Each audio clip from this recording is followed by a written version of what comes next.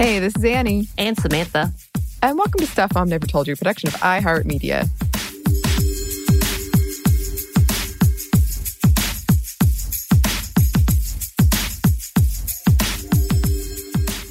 So, as this publishes, it is Juneteenth here in America, which is a national holiday celebrating the end of slavery. So that's June 19th, 2020. Because, who knows when you were actually listening to this? Right. Of course, everything is always a little different in podcast world, and then put onto that pandemic world. Yeah. That just changes dates altogether, right? Yeah. I thought it was like August yesterday. Right. So it is not. It is not. I just figured out it wasn't February, so we're doing really well, which I can't even say the word February really well. So that's even more fun. One of my least favorite months because I can't say it, and I have to completely say it all the time because for some reason that's when time stopped. Yeah, it was like the last time we were out. Right. Essentially, it was March, but we were under the panic. We're starting to get into the panic mode. Yes. Of that. Yes. But for those of you who are not in the U.S., Juneteenth, again, as she was saying, was the celebration at the end of slavery. And honestly, it actually hasn't come to the forefront to, I guess, I don't know what else to say other than white culture, main culture, because it is dictated by white culture in the U.S. For many people, because we like to neglect history, especially when it's something that is as divisive as race. And even though you would think it makes sense because it was a good thing and we should celebrate the end of something so horrid. But as you can tell with all the protests and all of the things that are happening in the U.S., we're not always on the same page, and it sucks. But we will definitely think that is important, and we did want to talk about it. And I will say from my own ignorance, I didn't learn about Juneteenth until I started working when I was in my government job, and the majority of the workers in my field are people of color. So when I had heard of Juneteenth, and I was like, what is that?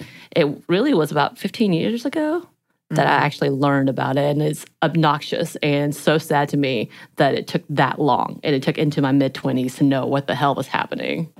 Yeah. Yeah. I feel like I learned about it in high school and civics, but it was sort of just like maybe literally a sentence. Right. And then when I moved to Atlanta, I did. But yeah. It's a shame. So for that sort of related, we thought we would do an episode on women and organizing, since we are seeing that a lot of that right now. And that is a space that Black women have shown a lot of leadership in now and historically. And so there's a lot of ground to cover in this one. So it's a two-parter, and pretty much everything we mentioned could be an entire episode, everything and everyone. And if you're listening and there's a specific topic or person that you want us to focus in on for an entire episode, as always, let us know. We're happy to hear from you. Also, disclaimer, almost everything and everyone we're talking about were a part of several complex social narratives, and there's a whole history behind every story we're telling of unrest that culminated into a specific thing or things that they're known for. I just want to put that out there because some of these protests or marches we're going to mention, there was just so much leading up to them. Right. And sometimes it can sound like, oh, there was one event and people protested it, but almost always there was so much history that was leading up to that thing. Right. And just to add to that, as she is saying, yes, these are such broad topics, as well as the fact that these people are iconic, if we're mentioning them, that, yeah, we kind of just dumbed it down to 3 sentences, maybe, because we were just thought that it was so important that we do at least talk a little bit about them. And if nothing else, A, yes, let us know if you're like, hey, tell me more about this one. Can you please research it? Or B, you can research it yourself, which is fantastic, because I will tell you, trying to research this, I had 10,000 tabs up, and it completely drove me a little over the edge because there's so much, and trying to narrow down some of this conversation was it felt like I was sacrificing things because I wanted to Yeah. talk so much about so many things. But yes, this ended up being a two-parter. And overall theme is women who are, and those who identify as female, who are just badasses that came together and had enough and said, this is what we're going to do. Also, yes, as we said earlier, it's been a very long month. But honestly, it's been productive. And I say that due to the fact of the many tragedies and injustices that have plagued our nation and that we've been ignoring and pretty much everywhere for, well, I guess, kind of since the beginning of time. Let's just say it that way. With the tragedies and murders of the people of the Black community, people have come together and are following the lead of the Black community to protest and speak out against injustices with rallies, gathering, and marches. And so we kind of wanted to honor what's going on, to talk about historical context of what some marches or protests were able to accomplish or have done or why it was important. And as a result of people organizing and being out in the streets every day, we are seeing changes in the United States. Even if we look at just public opinion or actual changes in things like policing. And a lot of the steps we have seen are small, and we need to take more steps. But that is encouraging. We are seeing things happen directly because of people doing this work. And as we've seen that, if you look back in history, the effectiveness and the power in protesting and marching. So yeah, we are going to be doing a quick rundown or spotlight on some of the big the big events in history when it comes to that. And yeah, this is a pretty condensed look at those things. And also, there's just so many we could have talked about. I was thinking about the Underground Railroad earlier and organizing around that. But yeah, here are some women and their roles in past protests and rebellions that we wanted to highlight today. And we're going to start outside of the U.S. doing a conversation about the Women's March on Versailles. So during the wild times, yes, I said the wild times. This is completely inappropriate when talking about this. But the wild times of the French Revolution, which when French royalty held court in Versailles, due to the lack of food and scarcity of bread, a woman began marching down the streets with a drum, which actually garnered a lot of attention, and others began to join her march. The numbers grew to be thousands, and many joined as a part of this uncivil uprising. And though it began as a peaceful thing, many of the people started gathering weapons like kitchen knives and even muskets and swords. They gathered even more weapons and food and essentials from the city hall. The gathering started simply due to the lack of bread, but grew to be a demand to end the food scarcity, as well as an idea of being armed for the ongoing revolution. And it did. It was I'm sure a lot of you know about the French Revolution and all of the changes that came from that. Oh my gosh, so many things we could talk about there. But yeah, essentially, a woman started it protesting with bread, about lack of bread. The things I know about the French Revolution include the things that I learned from Les Mis, so there's that. I'm amazing, right? Yes. I've never seen Les Mis, but I love one of my favorite SNL skits is the John Mulaney Diner Lobster one. So I don't know if I know this one. Oh gosh, I love look it up. Yes. And we're going to transition, and I did want to start talking about Mary Harris Jones, otherwise known as Mother Jones. And just in case you don't know who she is, we wanted to make sure to give you a brief overview of her. So she's been discussed before on the show with other hosts when they were discussing the Women's March and the suffragettes and the labor movement. But you can never have too much information, right? Mm-hmm. That's what I say. So Mary Harris Jones was an Irish immigrant who was a leader and organizer for many protests and strikes in the labor movement in the U.S. She became an iconic figure to the movement, with her leading into it as a maternal figurehead for the actual movement. So after she lost her entire family to yellow fever at the age of 30, she dressed only in black and often wore antique dresses and would purposely age herself to seem more motherly. She was known and called Mother Jones, or sometimes just Mother, during her time of activism. And she traveled around the country leading strikes and protests for miners, unions, and child workers. And that's miners as in miners, not like young folks. Although she was for them too. Both of them. Yeah, both. In 1903, she organized the March of the Mill Children and went from Philadelphia to Long Island, which is where President Theodore Roosevelt's summer home was located. Yeah, her activism and leadership led to the growth of different labor unions, as well as bringing attention to the corrupt politicians and businesses around the country, which I cannot believe happened, that she was able to lead that. She was hired all over the country to speak at rallies and gatherings throughout the labor movement, and she wrote articles for magazines and newspapers to rally the working people and become, again, the figurehead for this labor movement. But with all of this, she actually was not a fan of women's right to vote. She would often state that voting was not what would change things and help the suffering of miners and laborers. But she would say that voting was a classist idea that would not help the poor.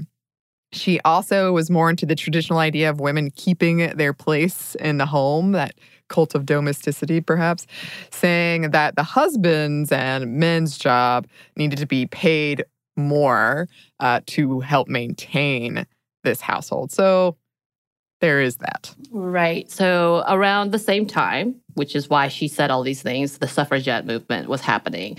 And we're not going to stick too long on the topic of suffragettes, as it's been discussed a few times on the show, but we want to do a quick review and also take a closer look at the segregation and how the Black women who were actually a part of the movement were oftentimes excluded from the conversation or even events.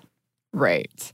So if we start with the Seneca Falls Convention, that kind of marked the beginning of the movement, where reformists Elizabeth Cady Stanton and Lucretia Mott held a meeting in 1848 to discuss the overall issues of rights for women. This was during the time of the idea of the cult of true womanhood, which was the idea that, quote, true women were submissive, dutiful to their families and husbands, and of course, pious. Oh. Yeah.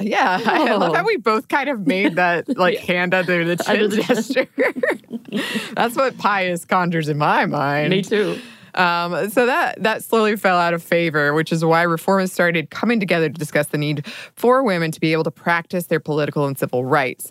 The convention was a 2-day affair where sessions were offered for discussions, forums, and lectures of women and their role in society. It was during this time that the Declaration of Sentiments, or Declaration of Rights and Sentiments, was created and signed by 100 of the attendees at the convention, which did include 32 men. The declaration was modeled after the Declaration of Independence, and even though it was a big time for women and women leadership, the call of suffrage was actually not something that all of the women and other participants agreed on. It wasn't until Frederick Douglass made an impassioned appeal that they added it to the Declaration.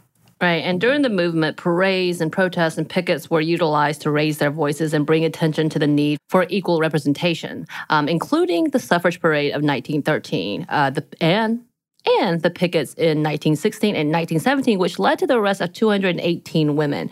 And the arrested women were placed at workhouses located in Virginia, which eventually led to public outrage over the treatment of the women in the jails that led to the 19th Amendment.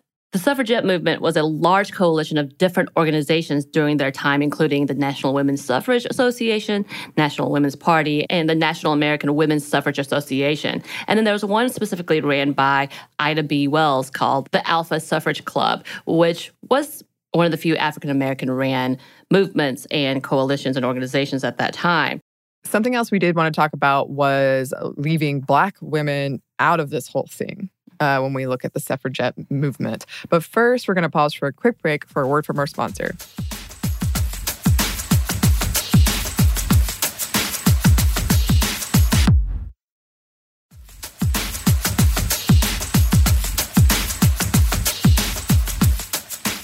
And we're back. Thank you, sponsor. So, we did want to talk about how Black women were sort of left out of a lot of these things happening with the suffragette movement. They're being pulled in two different directions, two different movements, women's suffrage and abolition.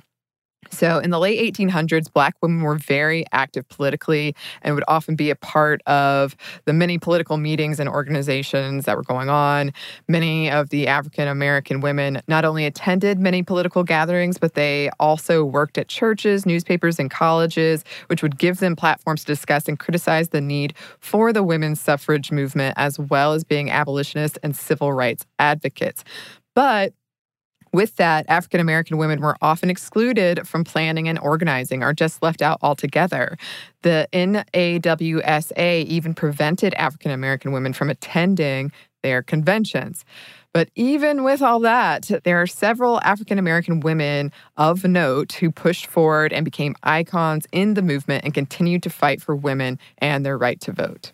Right. And we kind of already mentioned Ida B. Wells. And as we already discussed, there was a big divide when it came to support for Black women and women of color when it came to, well, everything, including the suffragette movement. And though they were not supported, Black women still supported the movement, marched with them. And as we already talked about, activist Ida B. Wells worked for the women's right to vote, as well as being an activist for anti-lynching and abolition. She helped to create the Alpha Suffrage Club, which gave voice for African American women when the rest of the suffragette clubs and organizations did not include nor allow them to participate.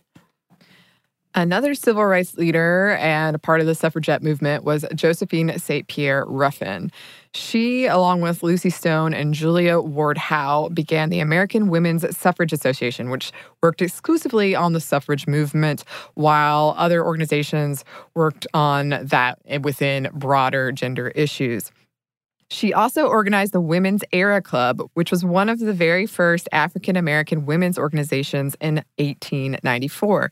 And she and Charlotte Fortin Grimke, who was a poet and teacher and civil rights activist, formed the National Association of Colored Women.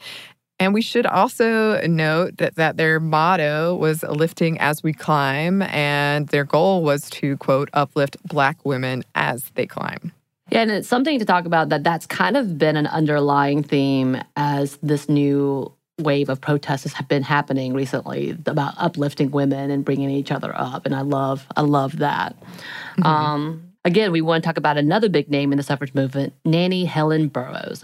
Much like the other two women discussed above, she believed the success and survival for women, specifically African-American women, was education and skills training. She was able to establish a school for poor working African-American women after she was denied a teaching position in D.C. She created a school with monetary support from women and children, which typically were not large amounts, but she was able to collect enough to open the National Training School for Women and Girls. And before she opened the school, Nannie was part of a different organization, including the Women's Auxiliary, which under her leadership became heavily involved with the suffrage movement and reform. As one article stated, quote, she believed suffrage for American women was crucial to protect their interests in often discriminatory society, which I love. Yes. Someone else we wanted to mention was Mary McLeod Bethune. And if you don't know her name, you definitely should look her up because she did something. She did a lot. She was a teacher, a leader, a businesswoman, and a government official. After moving to Florida, where she taught as well as sold insurance, she opened a boarding school in Daytona Beach that was dedicated to teaching Black girls literacy and industrial skills, which eventually became a college that would later merge with an all-male college and be renamed the Bethune-Cookman College. And she founded many different organizations and led voter registration drives after women were given the right to vote. She became president of the National Association of the Colored Women's Club, and she was founding president of a National Council for Black Women. She eventually was appointed by President Franklin Roosevelt as a director for Black Affairs of the National Youth Administration. She was the, quote, unofficial leader of FDR's Black Cabinet. She fought to end lynching and discrimination and organized a conference around the problems of Black people and specifically specifically Black young people, in 1937. She was later appointed by President Truman as the only woman of color at the founding conference of the United Nations in 1945. And we also wanted to talk about Lucy Parsons, who was actually a self-proclaimed anarchist. And when I was researching her, it just seemed so eerie because some of the things that she was saying is so along the lines of what's happening today and what's being said today, specifically to police brutality as well as socialism and capitalism. So I thought that this was definitely someone we wanted to talk about. So for those of you who don't know, actually, the Chicago Police Department stated that she and her husband, Albert Parsons, were, quote, more dangerous than 1,000 rioters. She and her husband were activists involved in the labor movement and were activists for political prisoners, people of color, and the homeless and women. She continued to be active in her writing and speaking for the labor movement and for the Socialist Party even after her husband's death. She led marches for working seamstresses in Chicago, was a part of the Haymarket Affair, which started as a peaceful event in support of the 8-hour workday. And by the way, this is also called the Haymarket Riots or Haymarket Massacre, where her husband, Albert Parsons, who, it's good to know, was white, and she and her husband left Texas due to the fact that interracial relationships and marriages were not condoned. Right. Where her husband, Albert Parsons, spoke and would later be executed for conspiracy for the rally, though many feel it was a frame job and that the rally was actually peaceful. She later focused her activism to poverty and unemployment and would lead more protests and hunger strikes, including the Chicago hunger demonstrations in January 1915, which led to several organizations coming together for a large protest on February 12th of that year. She was a part of different organizations, including the Industrial Workers of the World, the National Committee of the International Labor Defense, and also joined the Communist Party in 1939. And if you've not actually seen or read any part of her speech where she says, "I am an anarchist," you should. It is a powerful, powerful speech. And again, it's eerily relatable to today. Yes, it is. And we did want to talk about the modern civil rights movement as well. But first, we're going to take one more quick break for a word from our sponsor.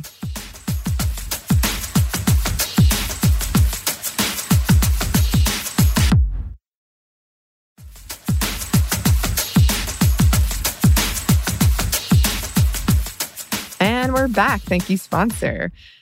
And yeah, we wanted to look at some of the women behind the modern civil rights movement. And this is one of those that could and should and probably in the future will be its own episode or probably episodes. But yeah, we did want to look at some of the powerful women involved in this movement. And we're not going to talk too much about the people who are well known, but wanted to focus on some of the women that we don't typically hear as much about. For example, Diane Nash. So, of course, Nash is not unknown, but we did want to make sure that we highlight how big her part in the protest within the movement was. As a student leader for the movement in Tennessee, she was one of the organizers for many of the sit-ins and protests in that area.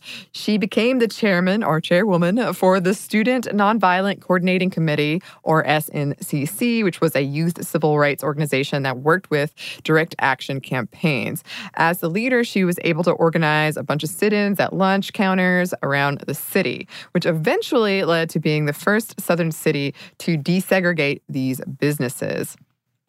She also, much like the African-American activists of the suffragettes movement, worked for the rights of African Americans to vote. She co-initiated the Alabama Voting Rights Project and worked with the Selma Voting Rights Movement. Yeah, and because of her activism and her leadership, she would be arrested on several occasions, including being threatened with 2 years in jail for, quote, contributing to the delinquency of minors for teaching nonviolent actions to college students. It is something to note that she was released after 10 days, but it happened just because the judge just let them go, like just let the charges go. And she believes, actually, she did state that she believed it may have something to do with the phone taps and the conversations that was happening between her and other people. And because of that, they released her in fear of causing more rioting. And because also she was pregnant. So that also has something to do with it as well. Mm-hmm. She continued to work in activism as housing rights advocate and worked with low-income communities in the Chicago area. And just a few years ago, she actually helped raise funds for the autopsy of Rex Del Henry, who was a Native American man arrested and who was found dead under suspicious circumstances while incarcerated. And yes, she is still alive. And they have interviewed her about the Black Lives Movement, and she says she's a full supporter. So it's really cool to see what she has done and continues to support today. Right. And then we wanted to talk about Johnny Carr, who was an activist and was childhood friends with Rosa Parks. And she was a big component of the Montgomery bus boycotts. She and her husband also filed a lawsuit against the Montgomery County School Board to integrate their school system with their son as the litigant against the school in 1964 and won their case. They won their case in 1969. Speaking of Rosa Parks, we did want to bring attention to Claudette Colvin, who was actually arrested 9 months before Rosa Parks for not moving to the back of the bus. She was 15 years old at the time, and she was one of four in the lawsuit Browder versus Gale, the court case that successfully overturned bus segregation laws in Montgomery and Alabama at large. According to an interview she gave, she stated she felt she was not as well known or recognized because she didn't fit the narrative as well as Rosa Parks. She said Mrs. Parks had, quote, the right hair and the right look, and that she, quote, fit the profile. She also said that Mrs. Parks was an adult, as where she was a teenager, and she felt that the consensus was that an adult would be more reliable. Right. I think it was really interesting because they were saying, why do you think you weren't as well known, or why was Rosa Parks the beginning of the movement when in actuality you were the first to say, I'm not moving? And that was the reasoning behind it in that recent interview. And her history is kind of sad, actually, when you look at all the things that she had to go through. But she was a big part of what happened. We also wanted to talk about Dorothy Height. And I don't doubt many of you already know who she is, as she was given the title of godmother of the civil rights movement. But as a fellow social worker, I wanted to just bring her up for people to remember how amazing she was, because we should. Right? Yes. She was a protege of Mary McLeod Bethune, who we talked about earlier in regards to the suffragette movement. And she was known for organizing many events and protests during the modern civil rights movement, including the 1963 March on Washington. But she also worked to bring awareness to the victimization of women, specifically women of color and Black women, in the domestic work field.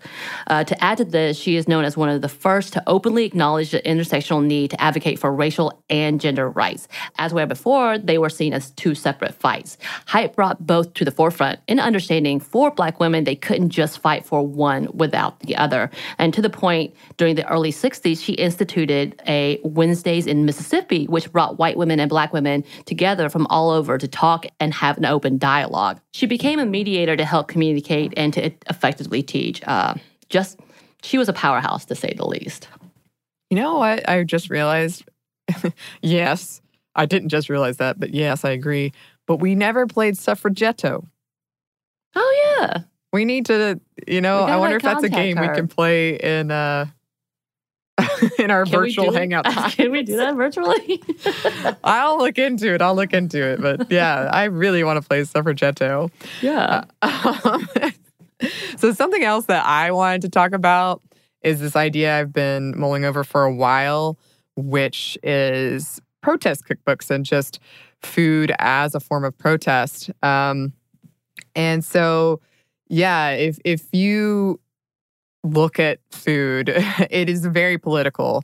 And oppressed communities and historically Black communities have used food for protest as protest. After all, the resistance has to be fueled. And we're seeing this now. People handing out water and granola bars at protest. Or here in Georgia, there's that pizza delivery to people waiting hours in line at the polls to vote. From the time enslaved people were forcefully brought here and they fought to keep their cuisines alive, to raiding the food of white plantation owners, to passing coded messages at food gatherings at churches, to farming in highly gentrified areas, to sit-ins at restaurants. When it comes to the civil rights movement in America, you had women like Georgia Gilmore, after losing her job as a cafeteria worker in Montgomery, started using her home to feed leaders of the movement. And she founded the Club from Nowhere, which was a club that sold baked goods at churches to raise funds for the protest. Here in Atlanta, we have a restaurant called Pascal's, which was one of the few white tablecloth restaurants that allowed Black people to dine in at the time, and it became a hub for planning protests. And if we look at the Black Panther Party, formed in 1966, the founders included food as a part of their 10 Points program. Quote, "We want land, bread, housing, education, clothing, justice, and peace." They also implemented the free breakfast program to feed students in their communities, particularly Black students. And the government conducted raids on these in an attempt to stop the program, but eventually went on to adopt the program, having within our schools, those kind of things. So, yeah, I feel like I've been thinking about this a lot for the other podcast I do, Savor, and just how food has been used in this way. And I think a lot of times it gets left out or it isn't thought about. But yeah. Yeah. And as we see today, it's still a conversation, whether we're talking about EBT and food stamps or we're talking about the free lunch program and lunch school debt, which has been a big part of the political conversation with our current administration, as if that is a privilege instead of the fact that we're actually trying to provide for these children. And why are we holding these over their heads like they're adults who are trying to cheat the system? It's so absurd. But yeah, you're absolutely right. This is a big point of contention, and it is a big part of why many of the protests have happened, whether it is because of homelessness or the lack of food. Right. And if you want, if this is something you're curious in, you can search protest cookbooks and you'll get a wide range of things. But some of them are, here's how to cook for a protest. And some are just reclaiming foods and histories that have been appropriated. So it's something I personally find really fascinating. So we've covered a lot of ground, Samantha. We have. But it's just a tidbit. I know. It is both somehow a lot and just very surface area. But we do have a lot more we want to talk about. However, this is the end of part 1. So now we have a cliffhanger. What other protests and organizations are we going to talk about? It's a mystery. What? You'll have to listen to find out. So stay tuned for part 2. In the meantime, if there's anything we talked about that you want us to discuss more in depth, please let us know. Our email is stuffmediamomstuff@iheartmedia.com. You can also find us on Instagram at Stuff Mom Never Told You or on Twitter at MomStuffPodcast. Thanks as always to our super producer, Andrew Howard. Super duper. And thanks to you for listening. Stuff I Never Told You is a production of iHeartRadio. For more podcasts from iHeartRadio, visit the iHeartRadio app, Apple Podcasts, or wherever you listen to your favorite shows.